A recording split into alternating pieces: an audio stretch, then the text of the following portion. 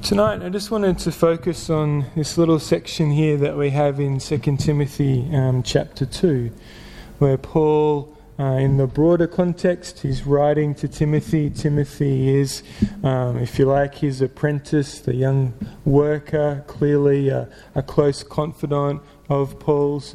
Paul has charged him, along with Titus, in effectively to sort of continue the work of establishing, strengthening and broadening the church that Paul has done through his 3 missionary journeys in projecting the gospel into the Gentile world, as he was charged with doing. And in order to make sure that work continues and continues in a truthful way, continues in the pure way, avoids the dissensions and the factions and the wanderings that had already started, Timothy is really being taught and encouraged and warned by Paul. And the 2 lessons, or rather the 2 letters that we have, 1st and 2nd Timothy, are just tremendous, practical exhortations, encouragements, frameworks for how the church should be led and how individuals should be contributing to the work of the church. I really never tire of reading 1st and 2nd Timothy, because there's always this real sort of advice and then an exhortation to continue on, to not worry about the other problems, to focus in on the things you can do, all of these sorts of things. And I think as a church and as the body of Christ, I think the thing that distinguishes the church is our desire to just continue to come back to what Christ has taught and what the apostles, the message that they carried out, and not trying to get involved in all of everything else that can often surround and confuse and pollute the gospel. And so in doing this, in trying to, as he says here in verse 1, be strong in the grace that is in Christ Jesus, and the things that you have heard from me among many witnesses. He says, commit these to faithful men who will be able to teach others also. And then he draws on these 3 examples, these 3 professions, if you like, occupations, roles in society, that of a soldier, that of an athlete, and that of a farmer, or perhaps a husbandman, some versions have. It's no surprise, or it's not. These aren't drawn obscurely. These are 3, if you like, almost iconic professions that I would argue have been present in every community pretty much from time moving forwards. Wherever you see, right throughout the Old Testament, all of the different nation states, all of the different ethnic groups, they all had armies, didn't they? They all had soldiers. They all had people wanting to either defend their border or to expand their borders by, pushing into other lands and conquering them. We see in the time of Christ, the Roman soldiers are very prominent throughout the locale that Christ is, and then we see Paul and other apostles encountering soldiers. You come right through the Middle Ages, right through to contemporary times, and the soldier is ever present. The army is ever present. They have different armour, they have different weapons, but that same intention, that same purpose of either defence or attack in the name of the nation state or an individual ruler, something like that. Likewise, the athlete. Again, athletics, sport, the use of the body in terms of games and in terms of some sort of pursuit bounded by agreed rules. This is an ever-present. the modern day Olympics that will be celebrated later in the year in Tokyo began in 1896 in Athens. It very consciously drew back to the Olympic Games, to the games that were in Greco-Roman times. We see Paul referencing the sport and athletes, wrestlers, boxers, the discipline of physical exercise and endurance. We see him referencing that in other letters as well. You look again, as kids, as soon as they're able to use their bodies in a coordinated way, they'll see a ball, they'll kick a ball. Kids can be very, very young. I'll race you to there and back. This idea of sport is pretty much ingrained in us. And then, of course, the third example, that of the agricultural profession, the grower of food, of animals, crops. Again, this is an ever-present in all societies, in all communities. It's only the last 300 to 400 years that the balance has shifted at all towards urban living and non-agricultural pursuits, and it's really only been the last 20 years, I believe, that the whole global population has gone past 50% in terms of non-agricultural subsistence. And again, we know that Christ drew on agricultural examples. We see right throughout the Old Testament the dominance of and the necessary nature of food production and how central that is to community living. So Paul here is drawing on examples that are the forefront of people's mind. They don't need unpacking. They're ever present. They're very visible, very well known. And he's drawing on these to liken the work that Timothy has to do, to liken the work that workers for Christ have to do. And so there's just three elements that I want to draw out that really each of these are involved in. And in one way or another, the text here reminds us of. He says, "You therefore must endure hardship as a good soldier of Jesus Christ. No one engaged in warfare entangles himself with the affairs of this life, that he may please him who enlisted him as a soldier." So we see here the idea of discipline, the idea of endurance, the idea of focus. They're not the whole three, that's sort of one point.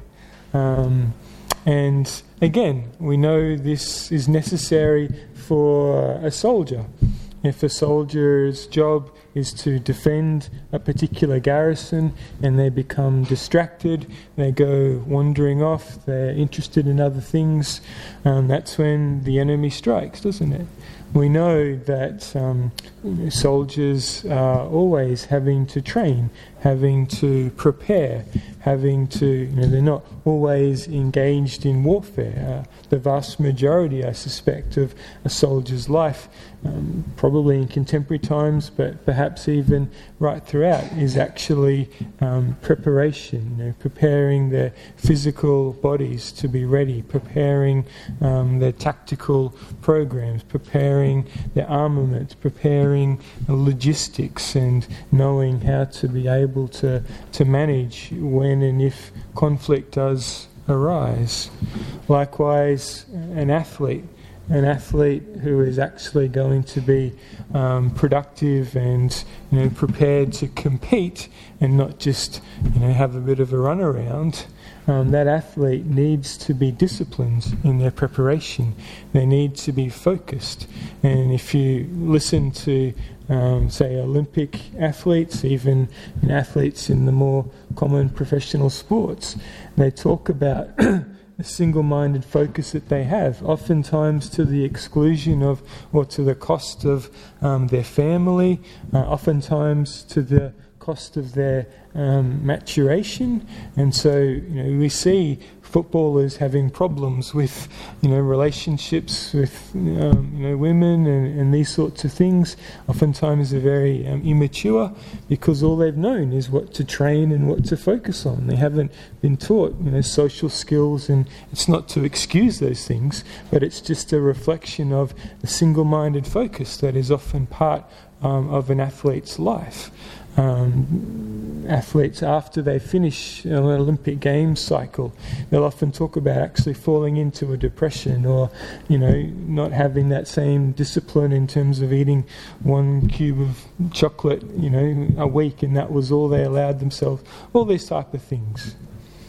And again, the farmer as well. The farmer needs discipline, doesn't it? The farmer needs focus. The farmer needs endurance. If you aren't getting up at 4 a.m. to milk the cows, if you aren't preparing the soil at the right time, if you're not harvesting at the right time, again, I'm actually none of these three things. I would be a terrible soldier.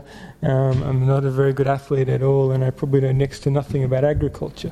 So everything I'm sharing is pretty common knowledge, I would hope, and I'm sure Bob and Michael and others can pull me up on particularly the agricultural side of things. But surely, a crop goes to waste if the farmer isn't disciplined to go and to harvest it, when it's ready. The farming life, surely, to anybody who observes it, seems to be a hard life. It seems to be a life of discipline. It isn't a 9 to 5, Monday to Friday, get every fourth Friday off kind of a job. You have to work when the cattle are ready to work. You have to, put in the time. It's a seasonal thing. You need to bring in the crop when the good years are come, because there will be years, when it's not so good. All of these things translate directly to the Christian life, Paul's saying. The Christian needs to be one who's willing to endure, one who's willing to discipline oneself.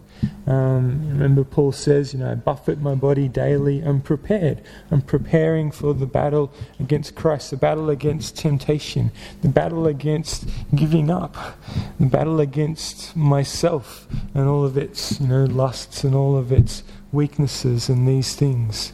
And just as the athlete who disciplines oneself is then giving themselves the best opportunity to compete, the soldier with discipline makes sure that they're all working as a cohesive unit and not as a rabble that's easily overrun. Likewise, we as individual Christians and we as a collective unit need this similar discipline, need this focus. He says there that we're not to entangle ourselves with the affairs of this life. It's a really great phrase, a really great concept. Soldiers are kept kind of on barracks, and the whole idea is to build up that connectivity and that sense there. The sporting team likewise, they don't just turn up on the Saturday afternoon and play. They train throughout the week to try and work together, these sorts of things. And so the idea there is that if we are distracted by pursuing wealth or immoderate activities and desires and all of these sorts of things, then we get straying away from the discipline and the focus on righteousness, on spreading the gospel, on being good examples, on strengthening the church, on allowing each other to not lose focus and to be encouraged. Again, none of this is rocket science. All of this is straightforward. But I think it's really useful to draw out these examples and to remind ourselves, just as Paul was reminding Timothy. He's not scolding Timothy here. He's not saying, you're not being focused. He's just saying, this is going to be hard. There's going to be people coming at you from all different angles. People who are trying to twist the truth. People who are just, causing fractious things. There's going to be issues that arise. And so, I want you to be focused on the right things, and I want you to be prepared to endure through these things and not be disheartened as one who is central to the growth of the church. He goes on and then he refers to the soldier, rather to the athlete. And he says, if anyone competes in athletics, he's not crowned unless he competes according to the rules.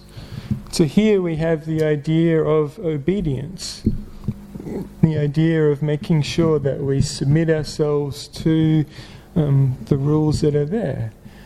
Sport doesn't really exist without rules. Sport's kind of useless. Like if we both, if we say, well, we're just going to kick a ball to each other, it's kind of, enjoyable thing, but it's not competition, it's not victory. You don't give the crown to the person who can sort of kick the most or whatever. All organised sport that we recognise draws a line around the field, has a goal, has a basket, has a distance between here and there that we these days measure to the thousandth millimetre or whatever else it might be. And so athletes have to submit to those rules. And of course you see athletes pushing those rules. When they break those rules, you have an umpire, you have a referee. That referee says foul, blows the whistle. And what do you see athletes always doing? They're never wrong, are they? They're always going up to the referee, they're always saying, no, that wasn't right. I've watched a lot of sport in my life, I can assure you, both live and mostly on television.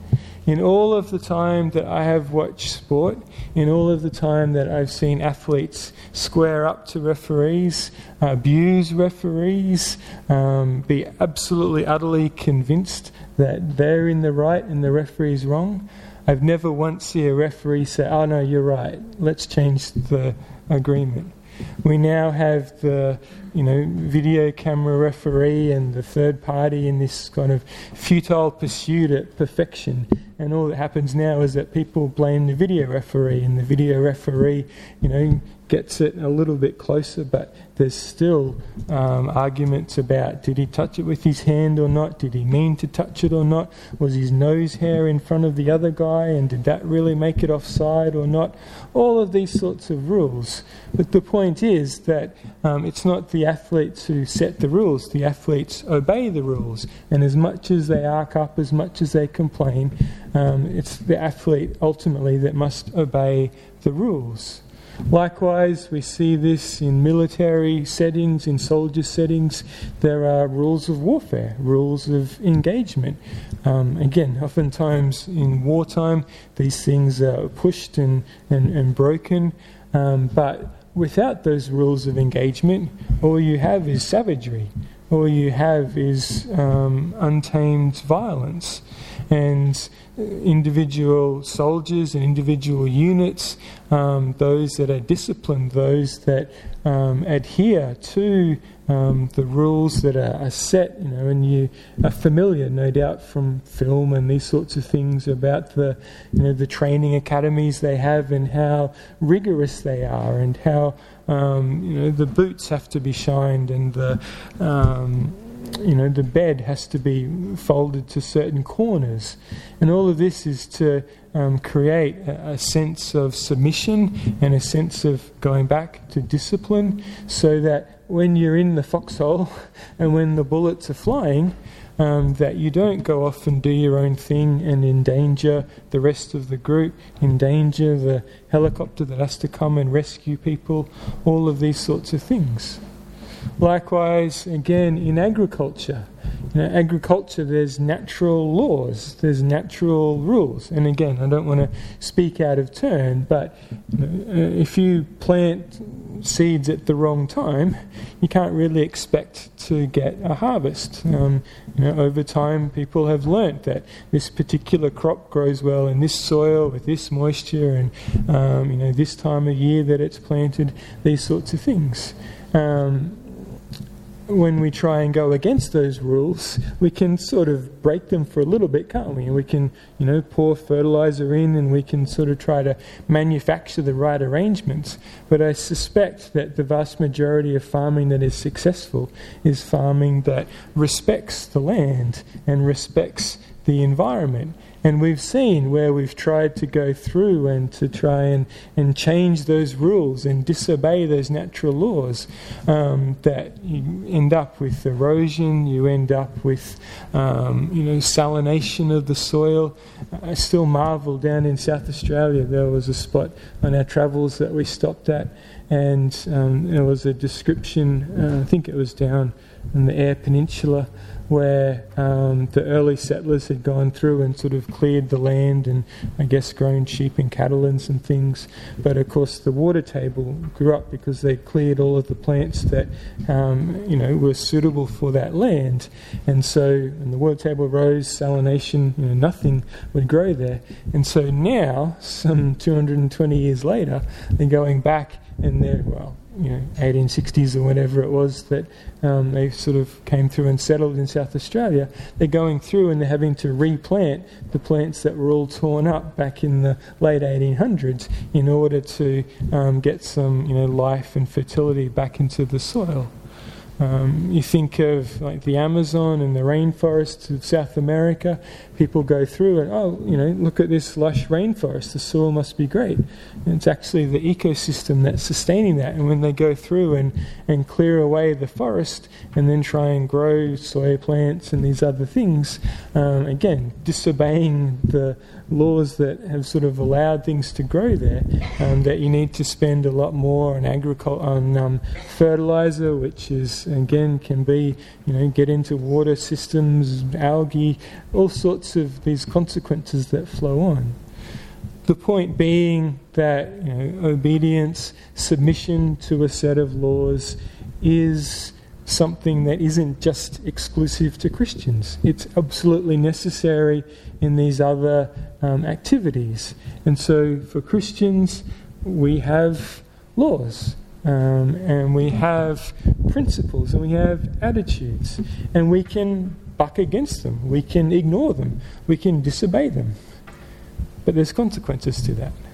And the old argument about how can a loving God allow this, that, or the other? Well, why do disobedient humans indulge in all of these things? Maybe if we started there and worked our way back towards God, we would answer a lot more questions about the suffering in the world. Not all of it for sure, but the point is that obedience is a necessary part of the Christian life, and not obedience that's some sort of, rote, fearful, emptying out of ourselves, but rather an obedience that is born of love and born of a recognition that what God wants for us is best for us. And that obedience comes from a heart of submission and a desire to serve, a desire to do the right thing, and an acknowledgement that God's ways are higher than our ways.